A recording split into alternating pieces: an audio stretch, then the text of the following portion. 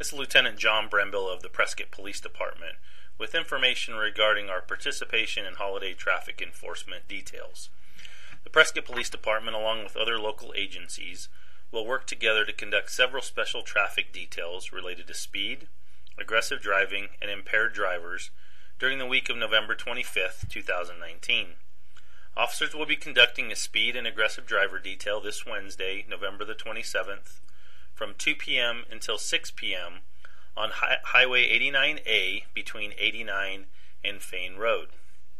On Saturday, November 30th, a multi-agency DUI task force will focus on impaired driver enforcement with officers conducting saturation patrols from 8 p.m. to 2 a.m.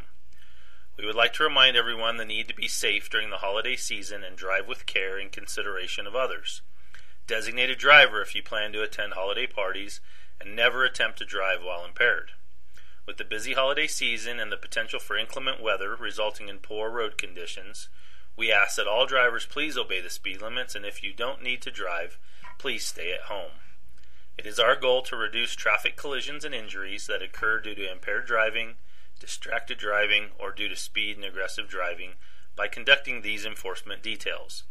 We hope that everyone drives safe and has an enjoyable holiday season.